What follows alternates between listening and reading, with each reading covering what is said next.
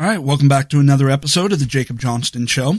I got a few things to cover in this particular episode. I will be covering impeachment a little bit later on because, well, let's face it, nobody actually really cares about what's going on with impeachment because we already know everything that we need to know, including what the outcome is going to be.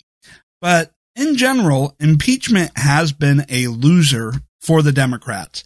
Not only is virtually no one paying attention, but even the most ardent of political junkies are bored and couldn't care less about impeachment. You can go through and talk about any political podcast, and they're really not talking that much about impeachment because, well, the moment they do, people tune out. They stop listening. They're like, yada, yada, yada, skip ahead, skip ahead, skip ahead. You know, and so no one's really paying attention. And this is really kind of one of those situations where you would think that based off of how important impeachment is supposed to be, the gravity of the situation, that, well, you know, it should dominate all the news. It should dominate everybody's thinking when it comes to politics. But strangely, it's not. And there's a few reasons why impeachment is not really on the top of anybody's mind, why no one really cares. And one of that is that the Democrats, they drink their own Kool-Aid that they distribute through the media. They thought impeachment was going to be popular enough that they didn't need a crime or really any justification for it. They've been spreading propaganda through the media with the hacks that pretend to be journalists. You know, the activists that try to tell you that they're providing news when really they're just trying to gaslight you. And they've been listening to their own media coverage through the outlets to which are extensions of the Democrat Party and going, oh, yes, everybody must be on our side. And look at all this coverage. Yes, we can just throw impeachment out there and we don't really need any justification whatsoever to support impeachment. But in reality, impeachment was never popular. Impeachment was never an issue that the American people supported.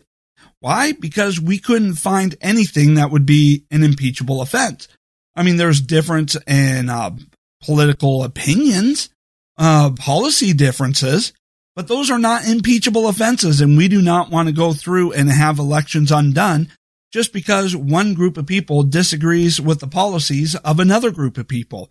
If that was the case, every president would be impeached the moment that the House was of the opposite party of the president.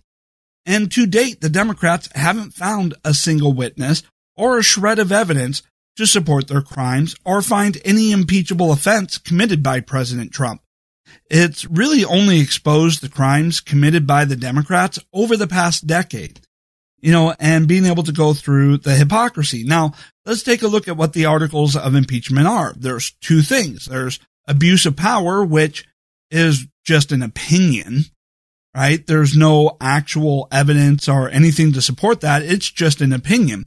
And obstruction of Congress, which, you know, let's face it, each branch is there to obstruct the other. There's a reason for separation of powers.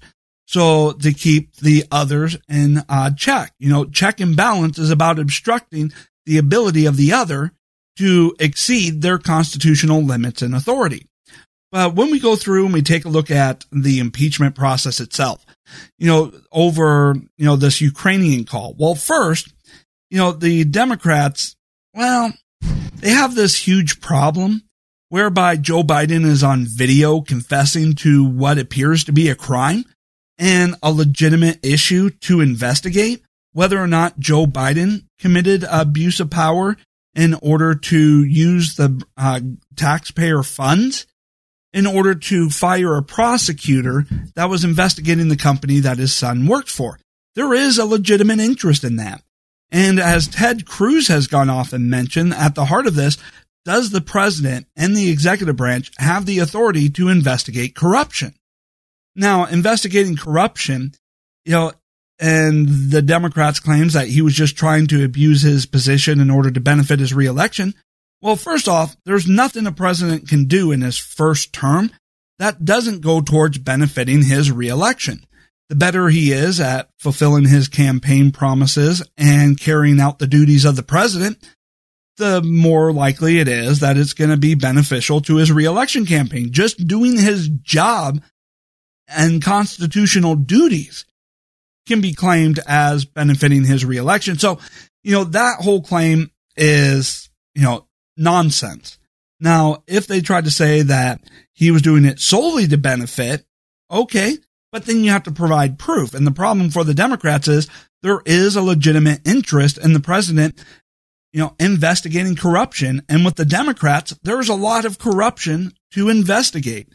Not only Joe Biden admitting to getting a prosecutor fired, that seems and appears to be done to benefit his son and protect the company his son worked for, but also the Democrats going out there and trying to say, you can't investigate a political rival. Well, then what were they doing in 2016?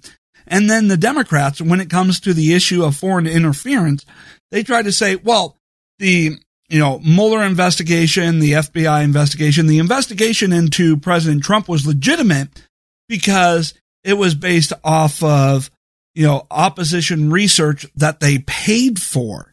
Now think about that. So apparently, if you pay foreigners to make accusations against your political rival, to which then you use government to investigate in order to try and influence the outcome of the election, that's okay. But if you try to go through the legitimate route of, hey, we got evidence of corruption, let's investigate that, and that involves cooperating with a foreign country to which we have a joint investigation agreement with, well, that's illegitimate. So think about that one for a moment. Think about that. If you pay foreigners to make accusations against your political rival, then that's acceptable according to the Democrats. And they actually got out on the Senate floor and said that. That's right. There is a senator that actually, or maybe it was one of the House managers. I forget, but you can go through and look at this up. And I saw this when I was listening to or watching the Dan Bongino podcast, playing a clip of this, where one of the Democrats were up there saying, well, it was okay for them to use foreign sources because, they paid for it when investigating Trump during the 2016 election, but it's not okay to use foreign sources to investigate corruption against Democratic rivals.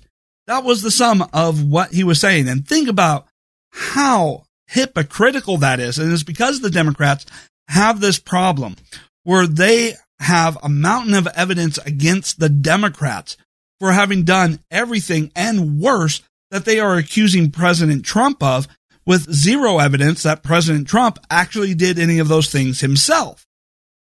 Now, you understand the complete hypocrisy.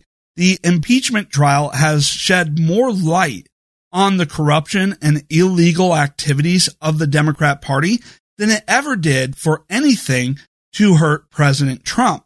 And that's why impeachment has been a loser for the Democrats and has greatly benefited President Trump with approval ratings going up, campaign donations going up, and his reelection effort greatly benefiting. I mean, it almost seems as though the Democrats at this point are only continuing impeachment because they want Trump to get elected, because it is better to and more fun to be in the opposition party, the minority party, because all you need to do as the minority party is complain, and you don't actually have to produce any results.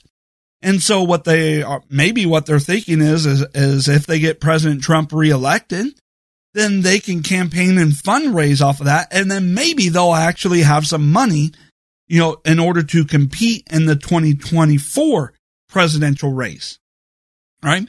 But as far as it goes, impeachment hasn't done anything to harm President Trump. It has just gone off and really damaged the Democrat Party in every way, shape, or form.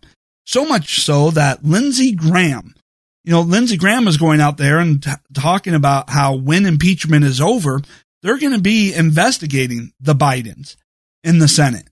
They're going to be investigating the Democrats, what the Democrats did in 2016.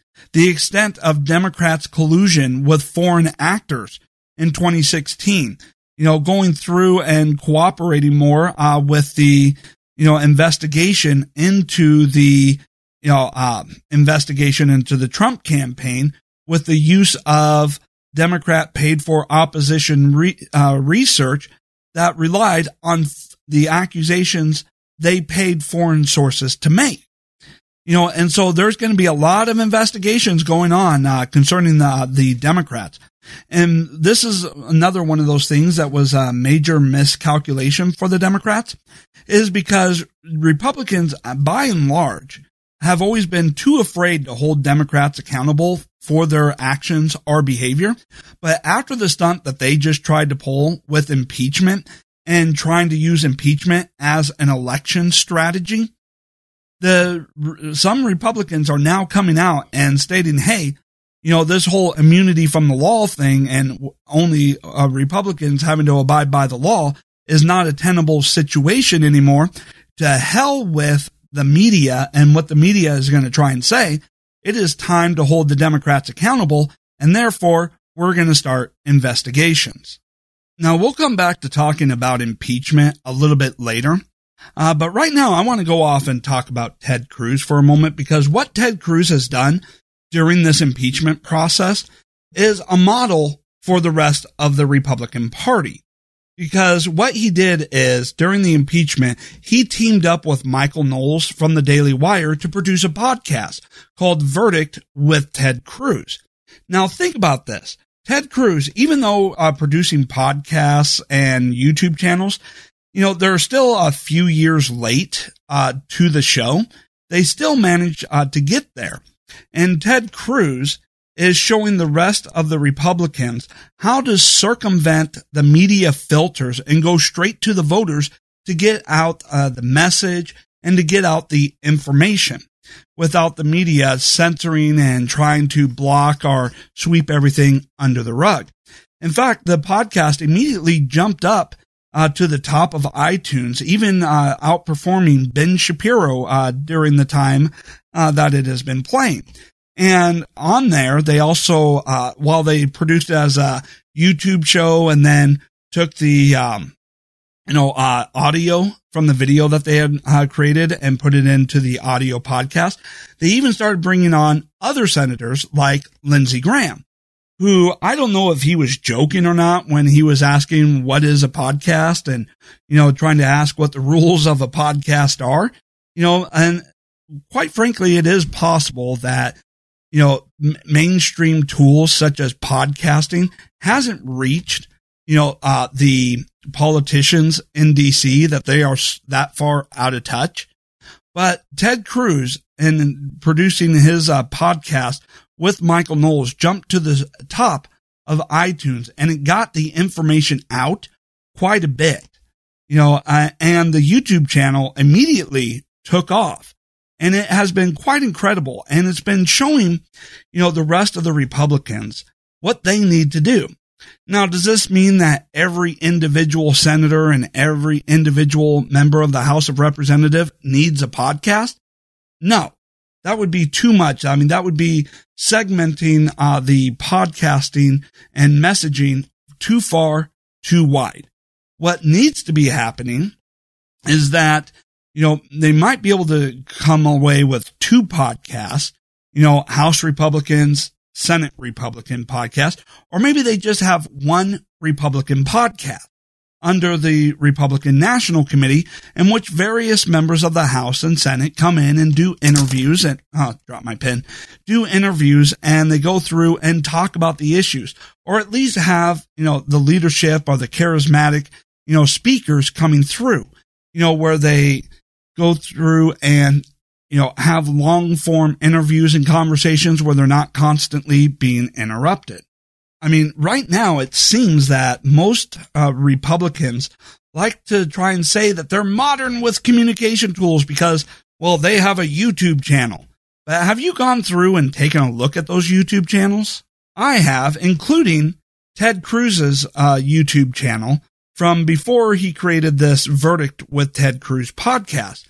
And they're boring. They're uninspired. All they're really doing is taking clips of the speeches they give on the House floor or on the Senate floor, or taking clips of the media interviews that they give and they post it on their YouTube channel, and then they pat themselves on the back for using modern communication tools. Nobody cares. This is why most senators and most House of Representative members don't have a YouTube audience, right? They don't, because no one cares about, clips of that. What we want is actual programming of information, and hopefully with what Ted Cruz has done, and the success that it has shown a model for the rest of the Republicans to start, creating good long form content when it comes to YouTube and podcasts. And there are various ways in which they can go about it. And guess what? Producing a podcast is actually pretty cheap. If you're just going to do audio, you can podcast for free and make money off of it. If you're going to do a video podcast, then you go over to Podbean.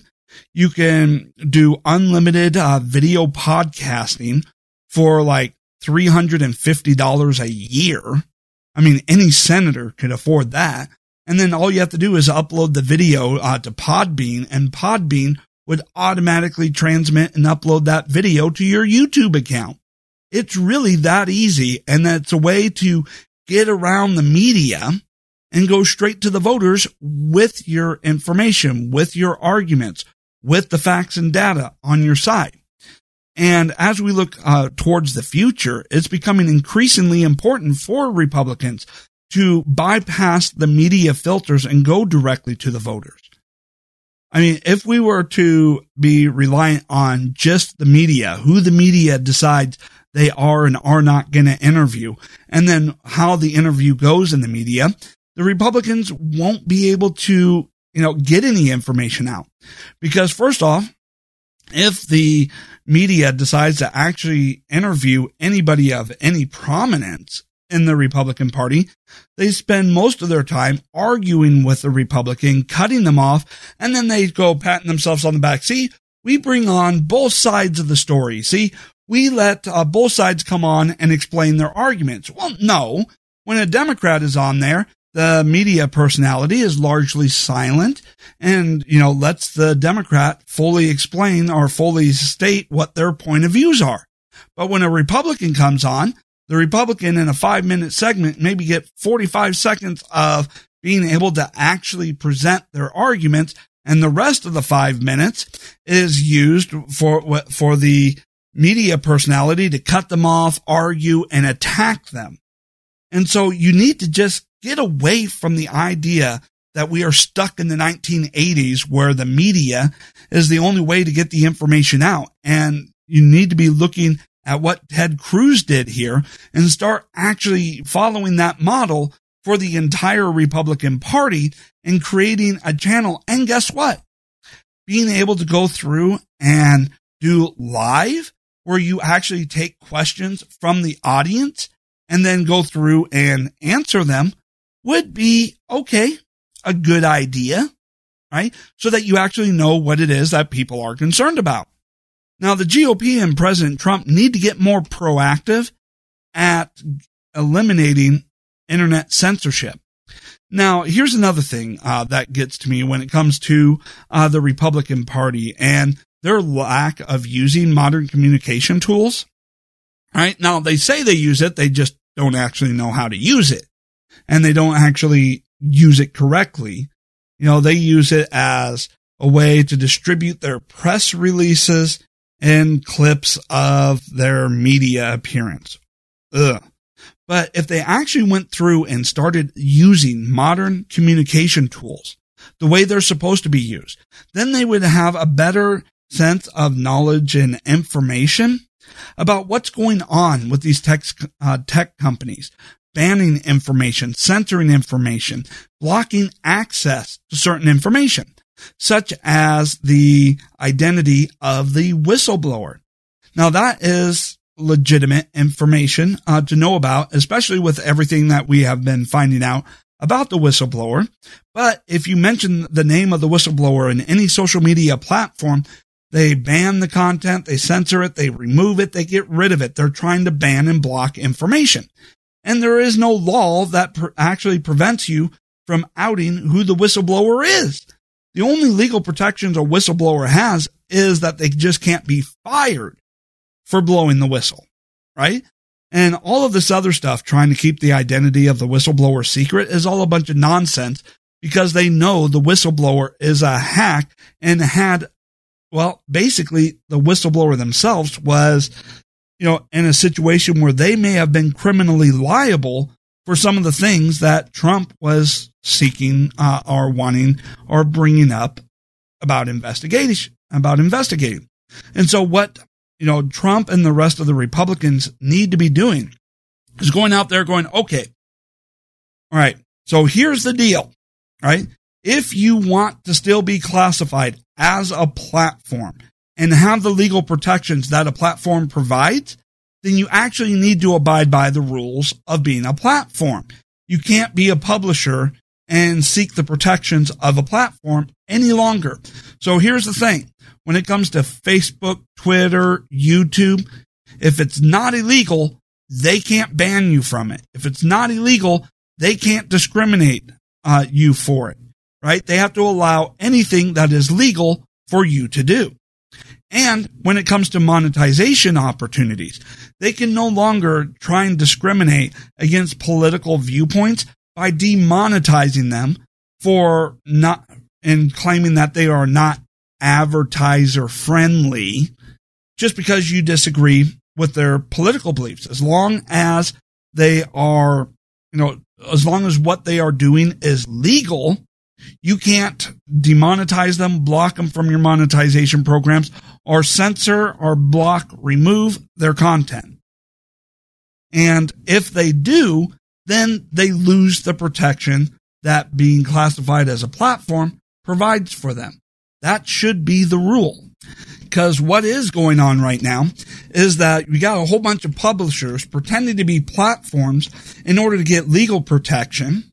And then they go out there and as publishers, they start censoring, blocking, and suppressing any information or viewpoints that they don't want anybody to be discussing, or they don't want any information or knowledge or facts that debunk what they want to push as a political agenda.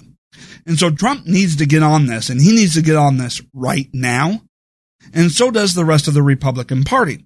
I mean, President Trump himself can end internet censorship and end the left's Orwellian, attempts to block information.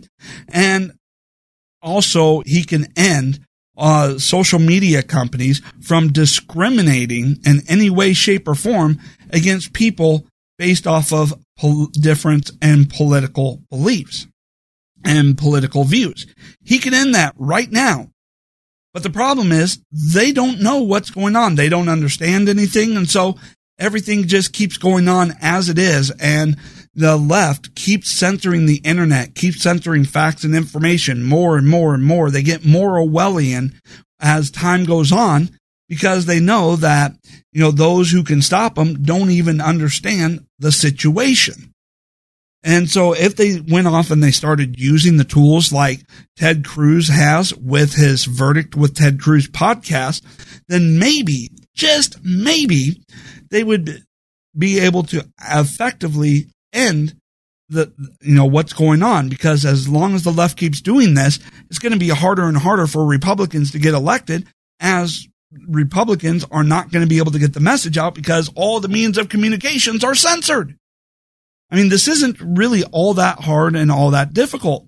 I mean, you would think the fact that, tech companies, social media companies have gone off and actually banned political ads from Republicans, have actually gone out there and, censored, blocked, or, restricted Republicans, for any period of time during a campaign just because they didn't like the campaign message.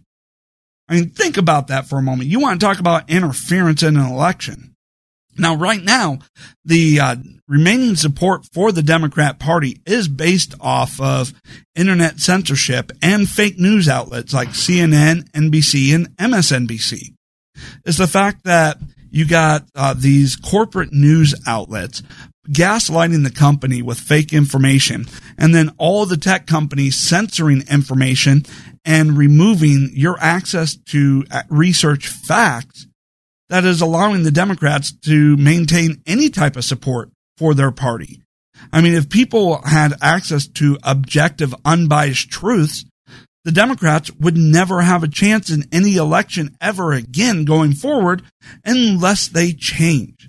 And so, yes, Trump should immediately come out and inform that any social media company that censors any legal content or discriminates in any way through their algorithms or access to their ad platforms and monetization opportunities will no longer have the legal protections of a platform, and from going on from now, be held legally liable as a publisher for any and all content on their sites.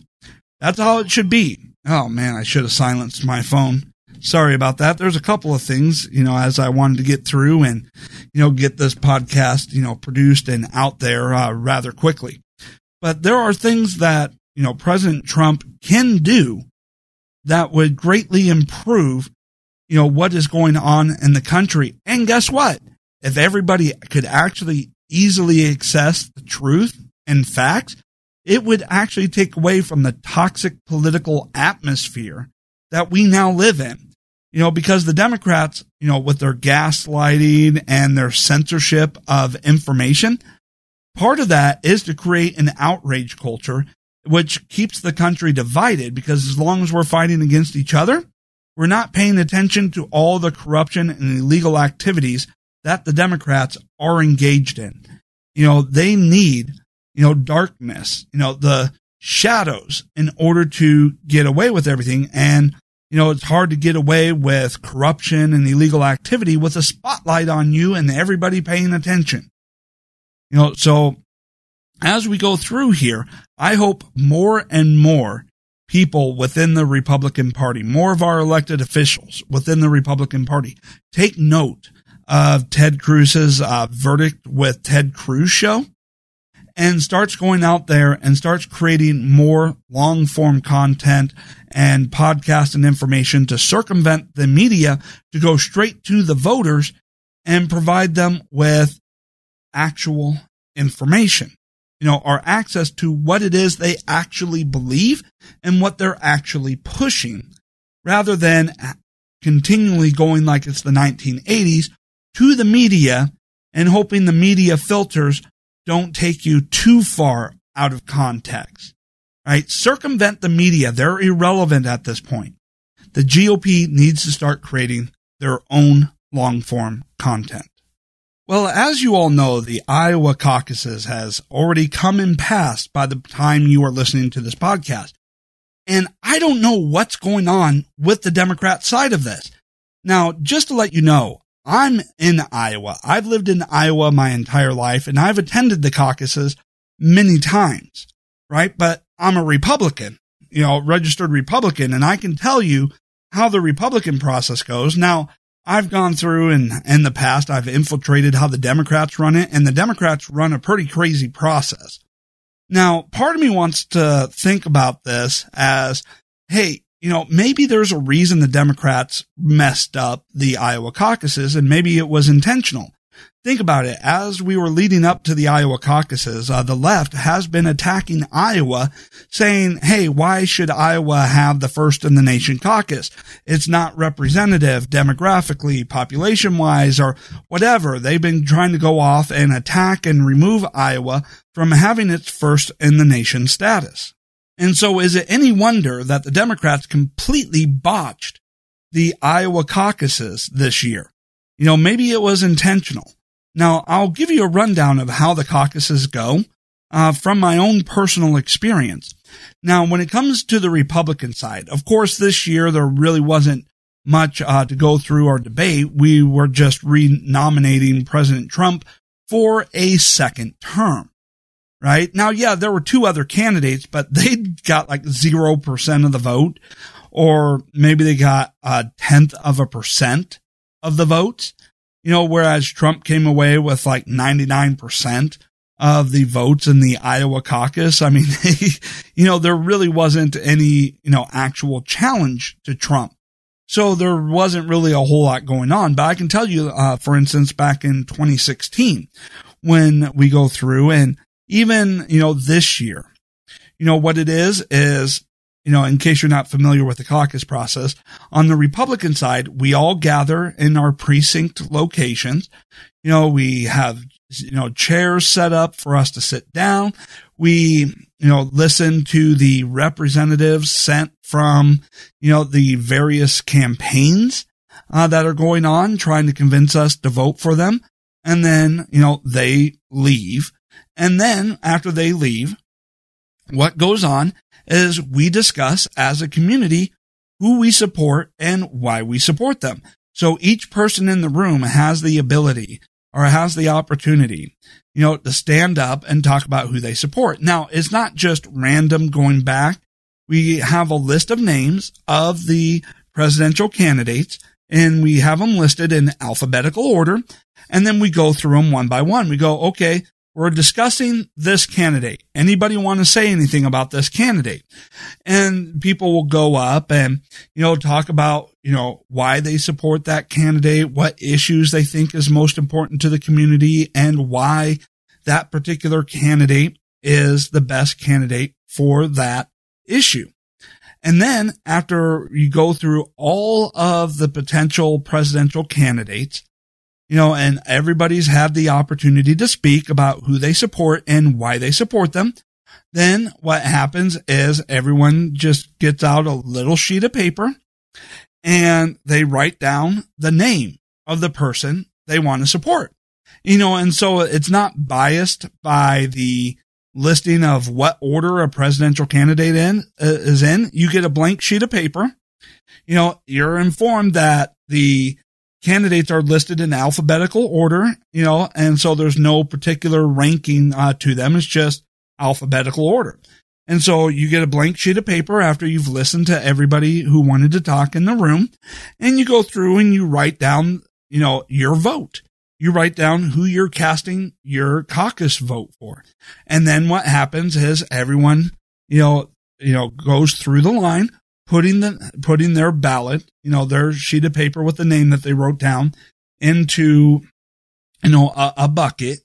And then, the precinct leaders, tally up the votes. And then anybody, has the opportunity anytime they want to go through the votes and count them themselves to double check and make sure that, the information that is being, recorded or being, passed on, is legitimate and correct, and so there's no opportunity, for fraud in that situation.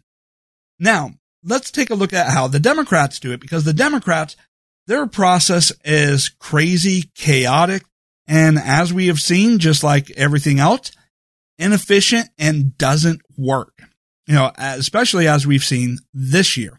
So how do the Democrats go about it? Well, they generally start off the same, where they listen, to whatever representative is sent by the campaign, and then they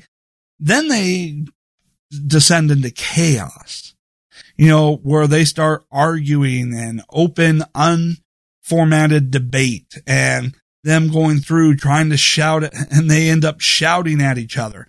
And how do they cast their vote?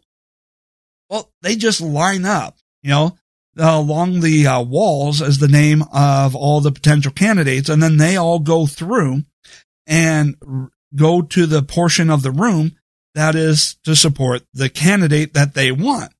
And then, then they take a look around the room of seeing, how much support each candidate has. And they have to reach a certain threshold for that candidate to be considered viable. And then this is where everything really descends into chaos. The people who are are showing support for the candidates that are deemed, unviable because there's not enough support in the room for that particular candidate, they then are told that they have to go to another candidate.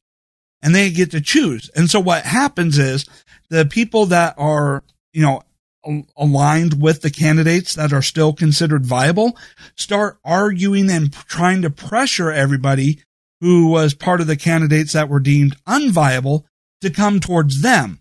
And it gets into a shouting, screaming mess. You almost looks like they're going to break down into a fist fight, trying to intimidate, scare, and threaten people even to support their candidate or else. And, so you can have, 5 different groups competing for, the people that were, in this particular case, part of, the other 4 or 5 candidates that were deemed unviable, and everybody shouting, screaming at each other, trying to get everybody else, whether trying to convince them or pressure them, insult them, or just basic, physical intimidation, and so it is a complete and total chaotic mess. And apparently what the excuse is that they're going for this year is that they came out with a new app, that they were going to use in order to go through and report the results of each precinct. And surprise, surprise, the app didn't work. It was ineffective. It was, botched, just like everything else the government does, or everything else the Democrats do. They spent a lot of money on something. It didn't work. It caused a lot of problems. And then, of course, they're going to want to go through and try and blame everybody else, I'm sure. But it just created complete and total chaos, which, is unsurprising for the fact that it is the Democrats. Everything they do sucks. They can't get anything right. They create a mess out of everything. And then they come back and say the solution is more government and giving them more control, authority, and power over everything. It's really quite an amazing situation to see where they have no responsibilities. They're held accountable to nothing. And yet they think that the best way to get past their individual screw ups is to give them more power and more things to screw up. It's just really, the lack of self-awareness is astonishing. Okay. Now it's time to go back through and talk a little bit more about impeachment. So as we're all aware right now, as far as impeachment goes, the idea of bringing in more witnesses and more documents is gone. There's no more. And that is shut down, and impeachment is looking like it's going to be wrapped up fairly soon. And the Democrats, of course, they're whining, we wanted more witnesses. We wanted more documents. It's like, well, you had your chance. You controlled the House where this process started. You had the ability to call the witnesses that you wanted to hear from, that you thought was important, right? But because you were, rushing towards impeachment, you had a deadline. You wanted to have impeachment done no matter what by Christmas. You didn't have time to go through and actually settle disputes through the courts like they should be. So as you know, when it came to John Bolton, he was subpoenaed by the House of Representatives during the Democrats, impeachment, show, but he was told by President Trump that he could not testify. So Bolton went to the courts and said, hey, look, I'm getting, 2 conflicting orders here from 2 different branches of government. You're the courts, you determine, and you adjudicate the law and the Constitution. You take a look at this and you tell me who I need to, abide by, what I should do, and I will do what the courts say. Well, the moment he went to the courts, the Democrats withdrew their request for his testimony. Because, what they said was, well, this is too important to wait. So we must go through and get impeachment done. So we don't need his testimony anymore. So the House of Representatives didn't bother waiting around, for the courts to adjudicate whether or not, certain people had to abide by the subpoena or whether they were covered and protected by executive privilege. And so the House didn't do its job because it wanted to deliver impeachment as a Christmas present. And so that impeachment would be all the talk over their, winter recess, over their Christmas break. to be, and thinking that all that media coverage, as that being the last thing people talk about, President Trump was impeached, would somehow bolster or help them gain support for impeachment. And so now they're going off and they're trying to say, well, we need more witnesses. And people are asking, well, why didn't you call those witnesses in the House? Why didn't you go through the courts? And of course, they want to try and now claim that going to the courts is an obstruction of Congress. Asking the courts to settle disputes, what they're supposed to do, and you asserting or protecting your constitutional rights, going to the courts, is now somehow obstruction of justice, obstruction of Congress, to which they put as part of their impeachment articles. That's where the obstruction of Congress, besides being a completely made up charge, is really phony, because their obstruction of Congress is based off of, well, they went to the courts to adjudicate their dispute. Therefore, they're obstructing Congress, right? And so now they're trying to say off that now that, there's not going to be any additional witnesses. Remember, there's already been like 17, 18 witnesses, but now they're saying that because there's no additional witnesses, the acquittal is, it's illegitimate. It wasn't an illegitimate trial, which is the Democrats', statement on everything. Oh, the election wasn't legitimate because they lost. Now the impeachment isn't legitimate because they didn't get additional witnesses that they were unwilling to call or wait for in the House of Representatives. And they didn't get the additional documents. So all the Democrats really wanted to do was stretch this out, let it go longer because they thought it would help them during the election. They wanted to go through a long process so that they can keep attacking the president, day in and day out. Now, it's not our fault that the Democrats couldn't actually find any witnesses that had any information. Remember, their key witness, the person closest to the situation, testified that they were just guessing, they were presuming, they were just, spinning, they were, they didn't really know what was going on, so they basically, made it up themselves, and he was the one, Ambassador Sondland, that everybody else who testified witnessed or stated that they got their information from, which means they got their information from somebody who admits under oath that they made it up, that they were just guessing, presuming, making assumptions. And he's the source of all the information for which all the other so-called witnesses, testified about what it is they thought was going on. Now remember, none of the people that they called actually witnessed anything. Were not actually party to, anything that was really going on. They weren't in the loop on anything. They were talking about what they heard through the rumor mill. And that was their testimony. So the Democrats, they had no witnesses. They'd found no evidence. They still passed impeachment articles that didn't even list a crime. And now they're whining and complaining that the Senate is not going to go on a fishing expedition on their behalf? No. It was up to the House to prove their case. It's not up to the Republicans and the Senate to continue a fishing expedition to try and save the Democrats' fraudulent and phony impeachment process.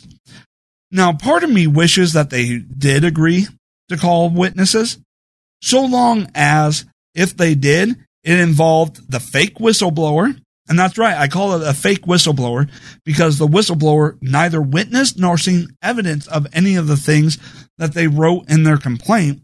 And the whistleblower themselves may have been panicking when they wrote their complaint because what Trump was suggesting maybe investigating, this so-called whistleblower, if it is who everyone believes it to be, was probably trying to cover his own butt from the criminally liable situation that they were in for all the illegal activities that the whistleblower helped the Democrats in. So he's like, oh crap, the president's about to investigate this. My hands are dirty in this. Oh, I know, I'm going to write a complaint about something I didn't witness and I didn't, see any evidence of, and this will halt the investigation, and maybe we can get the president removed so he never comes back to investigating this. And then, of course, after the complaint was, written and submitted, well, the complaint didn't meet the qualifications for a whistleblower complaint. So what did they do? They changed the rules. Yes, they changed the rules in order to get this through. And now what we need to do is, and I'm glad Lindsey Graham has mentioned this because it means we don't need to go through and let the Democrats go on a fishing expedition by calling up anybody and everybody, hoping to find something because they weren't willing to wait for in the House, is that Lindsey Graham is going off and saying, hey, he's still planning on, after the impeachment, calling up that fake whistleblower to testify about why they wrote a complaint about a situation that wasn't actually true, and he or she never actually witnessed. And the fact that he states that he's still wanting to call up the Bidens to investigate, Joe Biden's use of taxpayer funds to get the prosecutor investigating his son's company fired. I'm glad, as long as he sticks through with that promise, hey, everything's great. Everything's peachy. Trump will be acquitted, and we'll get the investigation into the corruption of the Democrats. So, as far as I'm concerned, hey, everything's good there. But why are Democrats going off and trying to say that the acquittal is completely illegitimate, other than their complete rejection of the Constitution and the democratic process and their complete rejection of democracy? Right? Because remember, the Democrats are now stating any election in which they lose is illegitimate. And they've been stating that since, even back during Bush. They still claim Bush was an illegitimate president. Right? So they don't accept the results of any democratically elected Republican. But now they're going off and they're trying to say that the acquittal in the Senate is illegitimate because because the Republicans weren't going to call additional witnesses for a fishing expedition to try and save the Democrats' impeachment hopes. Right? But why? Well, because of the Supreme Court. Right? As long as they can continue along this narrative that Trump is somehow an illegitimate president. He was illegitimately elected in 2016. Oh, he was impeached and should have been removed, and his acquittal was illegitimate. So now he's a double illegitimate president. Therefore, if another Supreme Court seat becomes open, he can't nominate anybody to fill that, because we can't have an illegitimate president filling a Supreme Court seat. And that's going to be their narrative. That is, of course, why they are desperate to continue along this narrative that they've built around impeachment, regardless of how much it's been debunked and how fraudulent it has been exposed as. Right? Because they're trying to prevent Trump from being able to, win 2020, and so they're using government yet again for the third presidential election in a row. The Democrats are using the offices of government to influence the outcome of an election and attack their political rivals. Remember, this is the third election year in a row in which they're using government to attack their political rivals. But now, they want to make sure that Trump can't fill any more Supreme Court seats and, trying to convince everybody that he is illegitimate. Now, of course, we've all seen the video confession of Joe Biden admitting to the crimes in which President Trump mentioned wanting to investigate. And so the hypocrisy of the Democrats, trying to say, well, when we do it, it's legitimate and okay. When you guys do it, oh, it's corruption, it's illegal, and you must be punished. You investigating corruption based off of video confession of the person who committed the act, that is wrong. That is abuse of power. You must be removed. Us using the powers of government to target you based off of information we paid foreign sources for, well, that was legitimate because, foreign interference is okay so long as it's to try and help the Democrats, and the Democrats pay for it. I mean, their whole, impeachment, has failed the smell test and has lacked legitimacy from the very beginning. Probably because the Democrats have been promising impeachment since about 5 minutes after the 2016 election, and they've gotten caught pushing hoaxes in the past, such as the Russia collusion hoax, and Mueller's entire report has been discredited as a fraud because of all the times he's had to change the evidence, edit the transcripts, and leave out key details of important, events in order to push a fake narrative. And so, given how completely and totally dishonest they were, how much they've already gotten caught lying to the American people in order to try and push impeachment based off of hoaxes, and the fact that they've been calling for impeachment since 5 minutes after the 2016 election and ran on it as their main campaign platform in 2018, no one believed there was any credibility to the Democrats' attempts at impeachment to begin with. And the fact that they couldn't find a single crime with what fishing expedition they attempted, and couldn't list a crime, couldn't find a witness to a crime, couldn't find evidence of a crime. The entire impeachment article might as well read, we don't like them.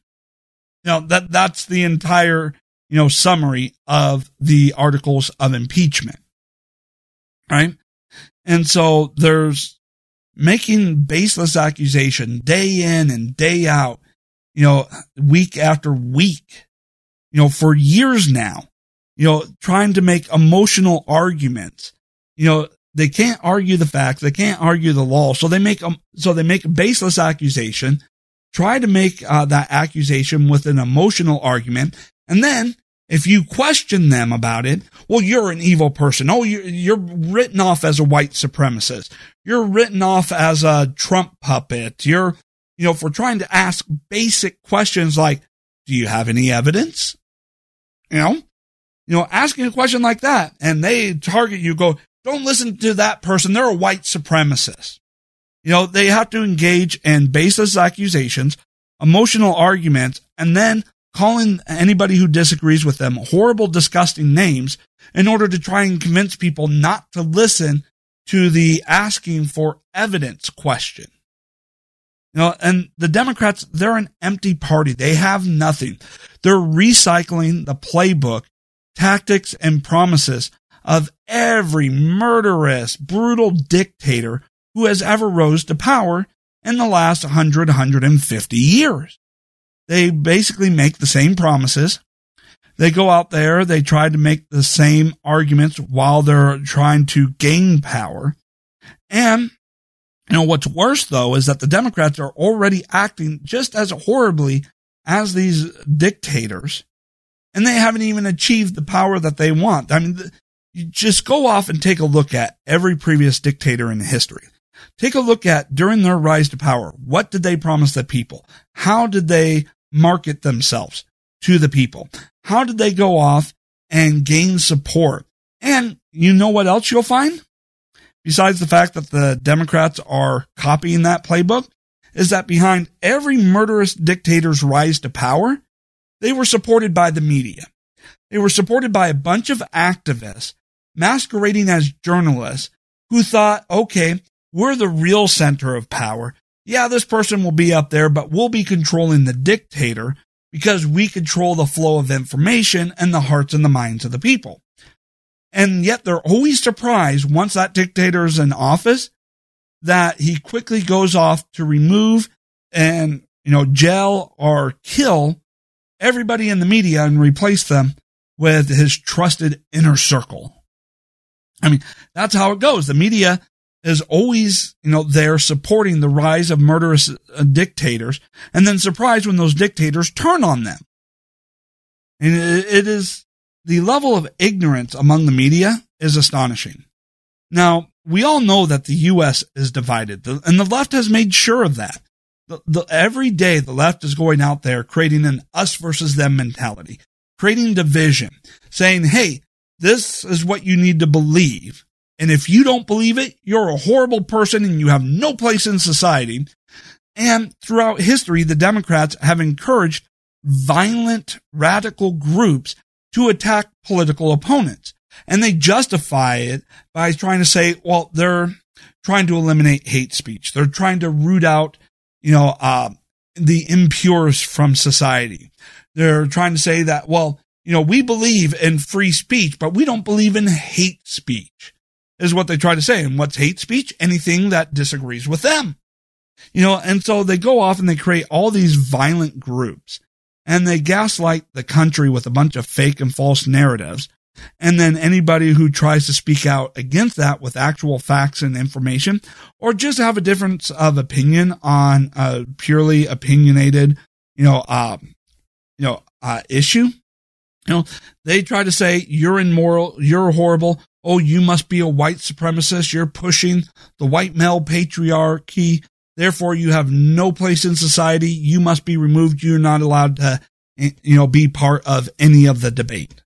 That is the Democrats, and it's there to try and make sure that the country is divided, that we're constantly fighting amongst each other, because the Democrats need the spotlight off of them in order for them to get away with their illegal activities.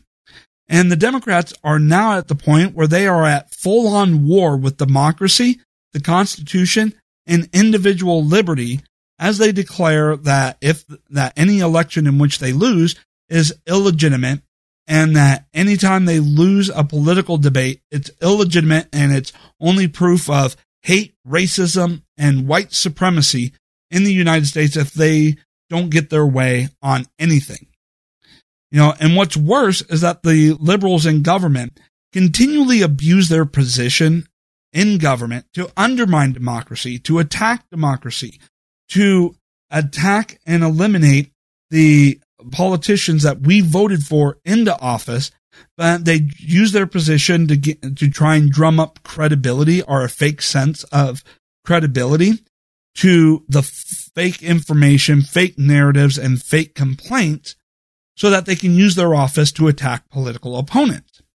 And they go off and say, well, someone in the intelligence community is reporting, our anonymous source in the intelligence community, and yet they don't ever have to provide any facts, any evidence, any proof of what they claim. All they have to do is go, well, I work for this office of the government, and this is what I want you to believe. So they try to use their position in government as a means to gain, fake credibility, to pushing a phony narrative, a phony story, and phony accusations to attack their political opponents. Now, the Democrats, they have fully embraced tyranny as a governing philosophy. They have. They no longer have any resemblance to American ideas, ideology, or democracy in any way, shape, or form.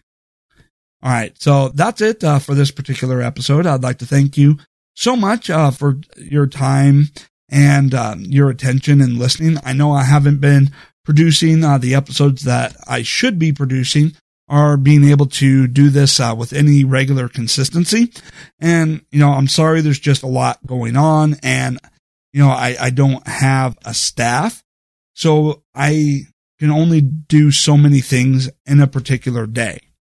I try to get around to as much as possible, but I'm not always able to get around to everything. And sometimes, there are other deadlines of much more important, or should I say much more profitable nature, that I need to, meet before I'm able to go off and do this podcast, because this podcast is more of a hobby and less of a business. So I need to make sure business is taken care of before I do hobby items. Now, hopefully that changes, but for now, that is the particular case. Thank you so much for your time and attention, and I will be back again soon.